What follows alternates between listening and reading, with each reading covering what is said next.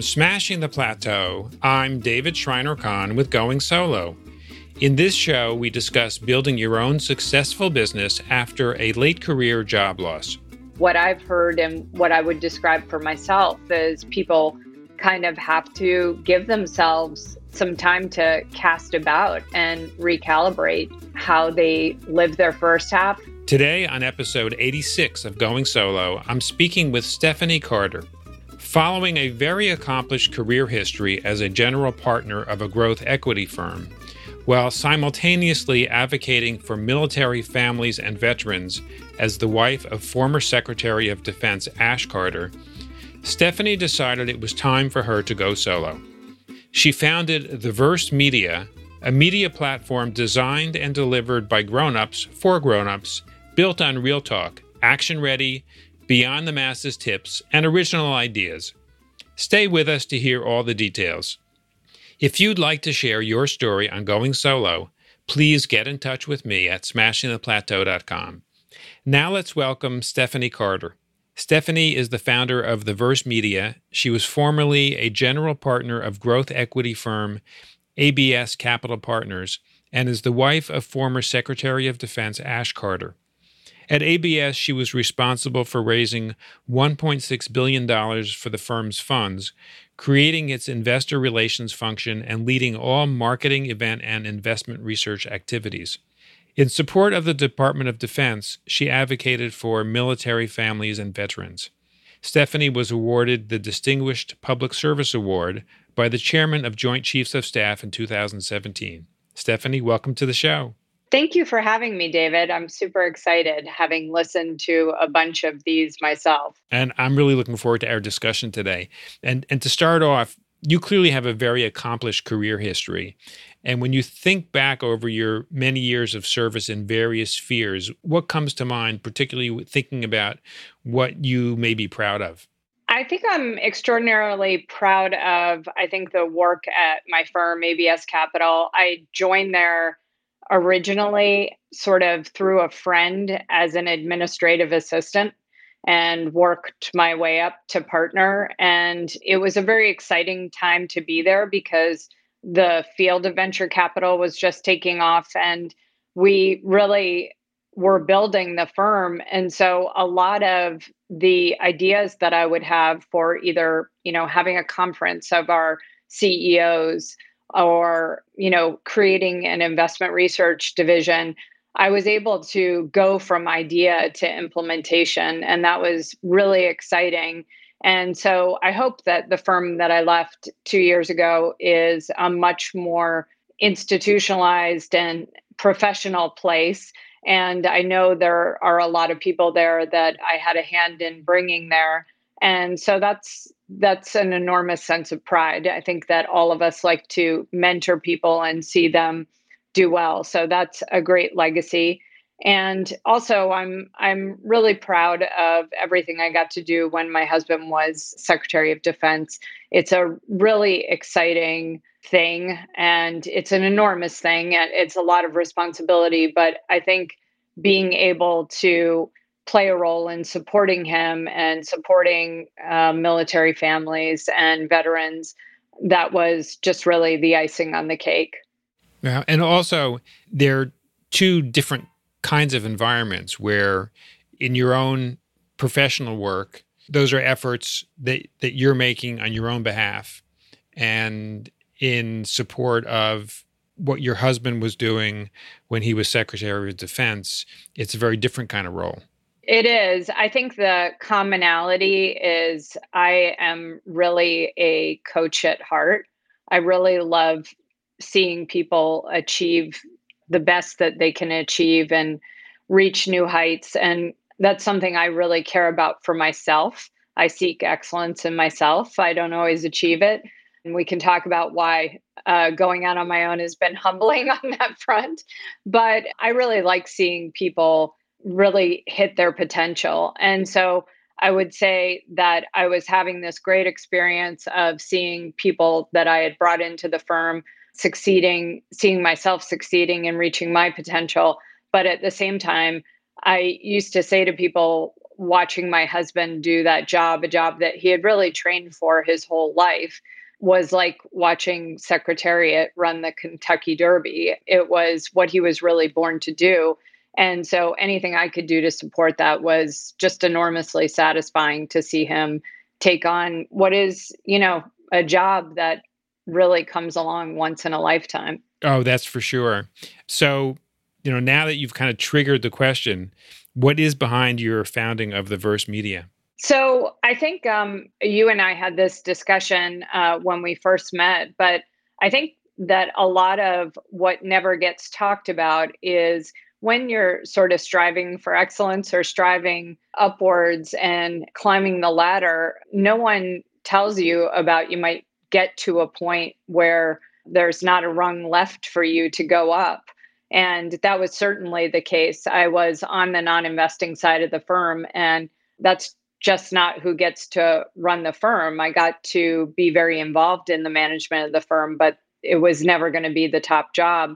And I think at the same time, I thought maybe I'd go into a different field and go into something that I loved. I thought about sports, I thought about entertainment, two things that I'm really passionate about. But as I started talking with people and interviewing, it was really clear that they had no idea what to do with a 50-year-old experienced executive in front of them. If I had been 22, I'm sure they would have had an entry program. And so I really was looking at kind of a lateral move of doing sort of the same types of activities, but doing it in a different field. And that didn't feel satisfying. And at the same time, I just really felt, why are we in this position where people that are 50 that have accumulated all this confidence and wisdom and knowledge can't find really great outlets for it? And I didn't really feel like I was finding in the content world sort of the advice and the thoughts of what I was seeking. And so I decided, just I guess out of necessity, to bet on me to create some of what was missing in the world. Yeah, and kudos to you for having the courage to do it proactively. As you know from listening to some of the episodes on this show, many of the people that we have on have discovered that, at age 50 plus, not only are they being challenged to find an outlet for their wisdom, their creativity, their experience, and all the skills that they've built up over several decades of work, but they often get pushed out of a role, and then they have great difficulty even trying to replace that role at another organization. Yeah, I think it's a huge issue, and what a waste. What a waste of wisdom and experience. And I don't know when we're going to find this out, or companies are going to realize. I know that I don't know if you've ever read Chip Conley, Wisdom at Work. He's very passionate on this subject, and he's 100% right. Why we haven't thought of this, but I think it is just this kind of system that you and I are talking about. You're going up this mountain, and then you get to the top, and it's either jump or roll back downhill. I think or get pushed off. Get pushed off. Yeah, it could be a whole Lord of the Flies type of thing, but. I think for me, I always say this, I was a really big Kobe Bryant fan. And it's kind of ironic that I invoked him in our first newsletter, which was also the day of the first event that we ever held. And he died on that day. But I always thought that his Dear Basketball letter, and for people not familiar, you can just Google it and you can watch his great Oscar-winning little short movie about it.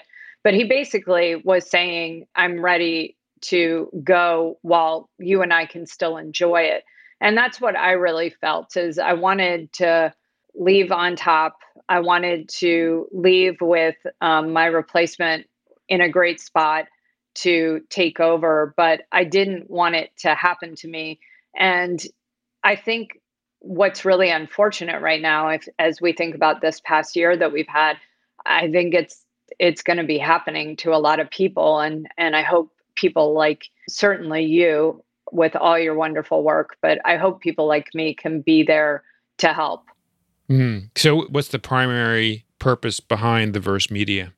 I think it is to create a blueprint. I like to say we create a playbook for your second half, that it's only halftime when you're 50. And that's certainly something people are realizing. And I've heard it in so many of the episodes you've done. But it is to give people the inspiration, the tools, the confidence, and action ready advice to seize this time in their life with optimism. And, I take a place of not being the aspiration. I'm right there along with our readers, figuring it out myself. But I'm sort of saying I'm 5 feet ahead of you on the hike. And I can tell you when you're going to trip over a branch or, you're going to hit a rock. But I think it's really to help people look at this stage of their life with optimism and seize the opportunities. I mean, on one hand, the world is wide open for you at this age. If we get past what you and I are talking about, the ageism of corporate America and other things. But when you already know some stuff and you have a self possession, it is wide open. But I think that can be daunting as well, seeing all that white space. And, what I've heard and what I would describe for myself is people kind of have to give themselves some time to cast about and recalibrate how they live their first half and how they want to live their second half. Yeah, it can definitely be very overwhelming to see what the possibilities are. And especially if you need to use different skills to be able to build whatever it is that you're trying to do, that can be quite daunting. You're quite right. Yeah. And it was for me. And I think the gift I gave myself was to try to figure it out while I still was in a job. Because I think, that's, if you think that you'll think about it when you leave, sometimes that just really overwhelms you because you're already going to be. I mean, it was hard going from being part of a team to being by myself, to go from where I had absolute mastery to I'm right back in grasshopper land right now. And so I think it is really daunting. And I think anything you can do to kind of, and I hope the verse is a source of that. And I know your podcast is a source of that, that anything we can do to sort of blunt the the disorientation that comes with all that, I think will be helpful for people. So what has felt humbling to you as part of this process? I think that I'm a beginner again. And the endeavor that I've started, a media company, there are a lot of things I don't know. I don't know how to do. We deliver a newsletter bi-monthly, and I sort of lack the lexicon to even direct the people that were working with me, the vendors I had working with me, because I didn't know the capabilities of MailChimp or I didn't know the capabilities of Squarespace.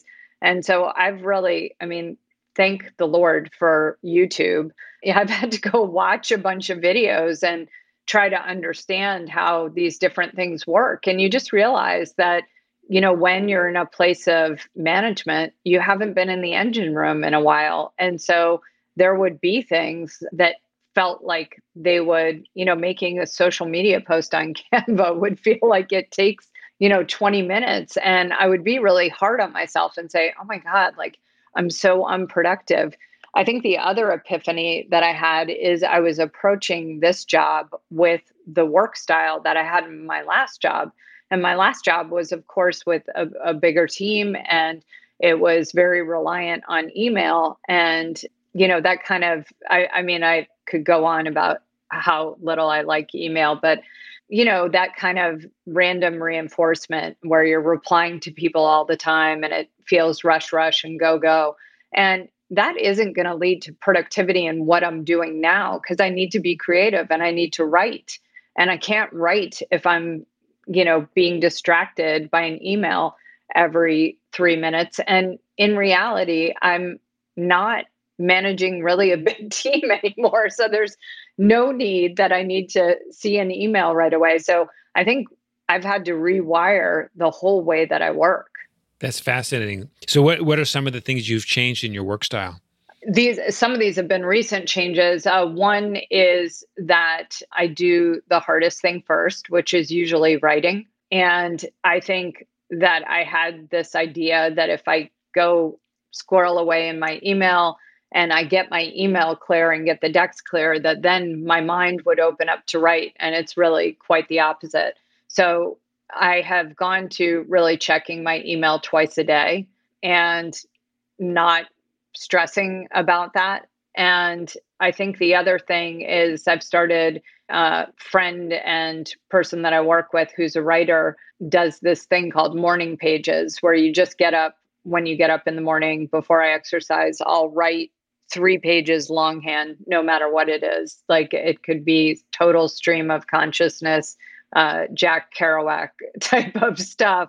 But the point is to just write and to not hold up a kind of feeling of perfection, but really to give myself more time that my brain is that you're allowed to have those kind of shower moments where you get a new idea and you're allowed to think. And I'm sure you agree. I mean, in a lot of businesses, we're really undervaluing thinking and we're not giving people time to think and we're making them respond to things all day. I mean, luckily, my workplace didn't use Slack, but I think I would go crazy with that.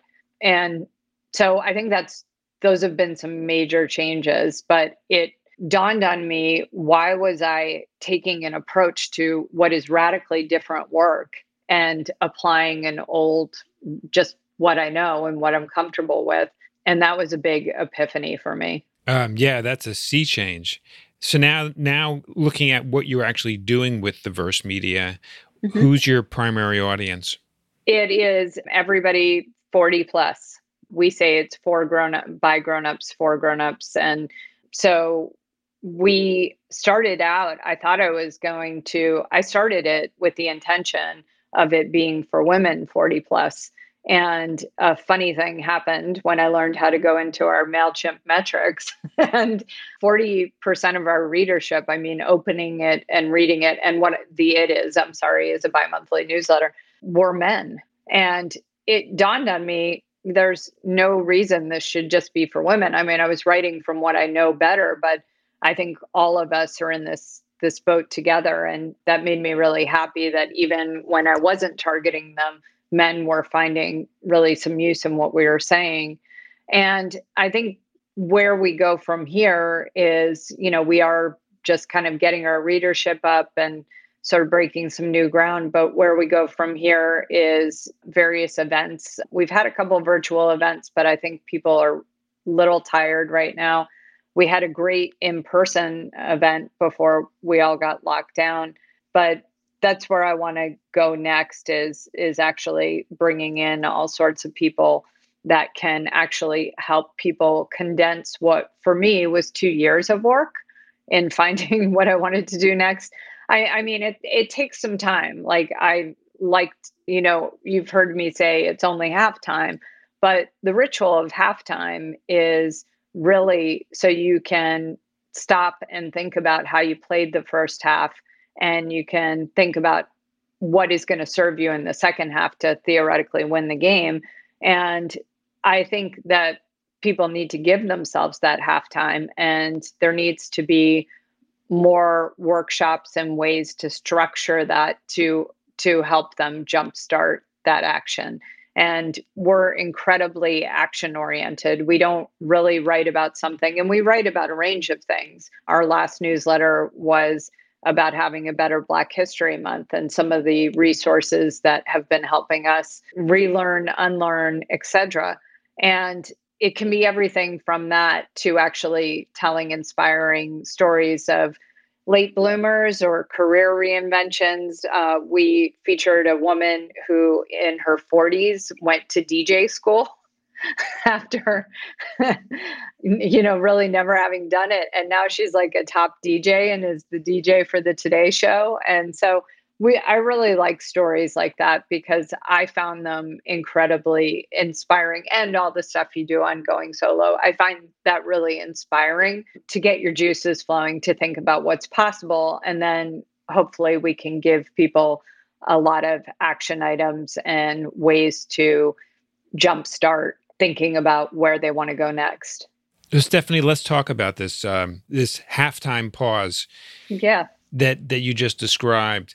Experiencing what you have now gone through and given the kind of content that you produce, what advice would you have for someone who is approaching either approaching or in a major transition, either by design or by circumstance, where they need to be proactive, like you've done, like I've done, by doing something entrepreneurial as the next phase. In some cases, folks are trying to do something in the next phase where it's an employer-employee relationship.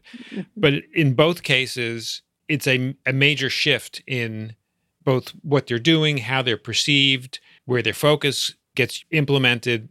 What kind of advice do you have for people to figure out how to do this in the most effective way possible? Yeah, I mean, I should say that I am lucky in that I was able to kind of call the shots and do this proactively. And I certainly respect and talk to a lot of people who have not gotten to call the shots, but I still. Well, in terms of the timing, they may not get to call the shots, but in terms of Sure. what they do, like if they discover that all of a sudden they're unemployed. Yeah. Once they're unemployed, they actually do have control to decide what to do next. There are financial implications, and there may be pressures to try to bring in income as quickly as possible. But still, the actual decision about what to do is still yours to make. Absolutely. And that brings me to my first point is that in any of these situations, you have agency. And you need to, especially when something has happened that was not of your doing, you need to regain that agency as quickly as possible, even if that's jotting down things that you control and things you don't control. I used to have to raise funds for our firm, and that is a control freak's worst nightmare because you're entirely at the whim of the market and at the whim of other people. And when it would get hard, that's what I would do. I would sit down and remind myself what I could control. And am I working on the things I can control and what I can't control? And we actually took that to a different place in a online event we did this summer, which is utilizing a military planning strategy called planning backwards and having people think about where they want to be in some time certain and what are all the things they would need to do in order to be prepared for that. And so where the military part is if you think about D-Day, they had very few days that they could actually launch an offensive on the coast of France because of weather and tides and a bunch of other reasons. And so they really had to start with that date in mind and work backwards from there. And could they ultimately control the weather? Actually, they had to delay a day. Or could they control other things? No, the element of surprise was the other factor. But in that same way, you have to focus on what you can control. So you don't know if people are going to be hiring in a couple months, but that's no reason that you can't have your LinkedIn as up to speed and as compelling as possible. Resumes, which I think are a little bit ridiculous, but I guess you have to have one. I avoided having one. I kind of made a branding presentation about myself when I was initially talking to people in the sports and entertainment world. Making connections, having virtual coffee, all those things you still control. So I would say to people, accept that you still have a fair amount of control and get to working on what you have control over. I know that sounds really great. I know it's hard to pull off, but if you can keep pulling yourself back to the things you actually control, that should give you plenty to work on, I feel. I would be interested in your reflections. You've been kind of seeing people in this state for a long time and coaching them and telling their stories. I couldn't agree with you more. Focusing on what you can control and then having the discipline and perseverance to see it through long enough so that you start to see results. Because one of the things that's really hard, especially when you're going solo, is that there's an element of kind of emotional loneliness. And so your mind can play tricks on you, and it gets really hard to have the discipline and perseverance to keep working on something that where you do have control, but to work on it in a focused way for a long enough period of time to see results. And the way I like to describe it is we all become enamored of breakthroughs. And the reality is that a breakthrough is when somebody else notices what you've been doing for probably hundreds, if not thousands, of steps and small pivots. So think about what it takes to have the perseverance to follow through on all these steps and small pivots so that you can generate the kind of results that other people will notice. That's the hard part. Yeah, I mean, I think we way under celebrate incremental steps and change. You know, we focus on these stories that are really sort of fantasies about, you know, people having these epiphanies and, you know, things just going up and to the right from there.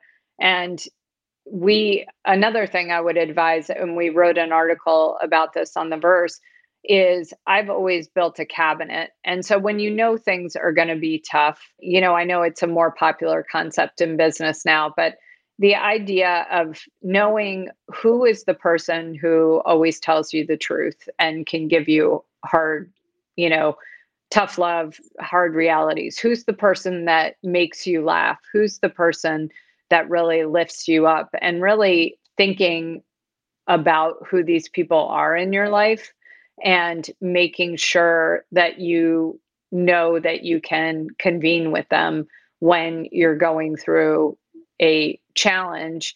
You know, of course, you know, thinking about what you need in that moment. You know, do you need your kind of unconditional love and cheerleader? Do you need someone to kind of reflect some things back to you? Do you need someone who is just going to have you in stitches on the floor?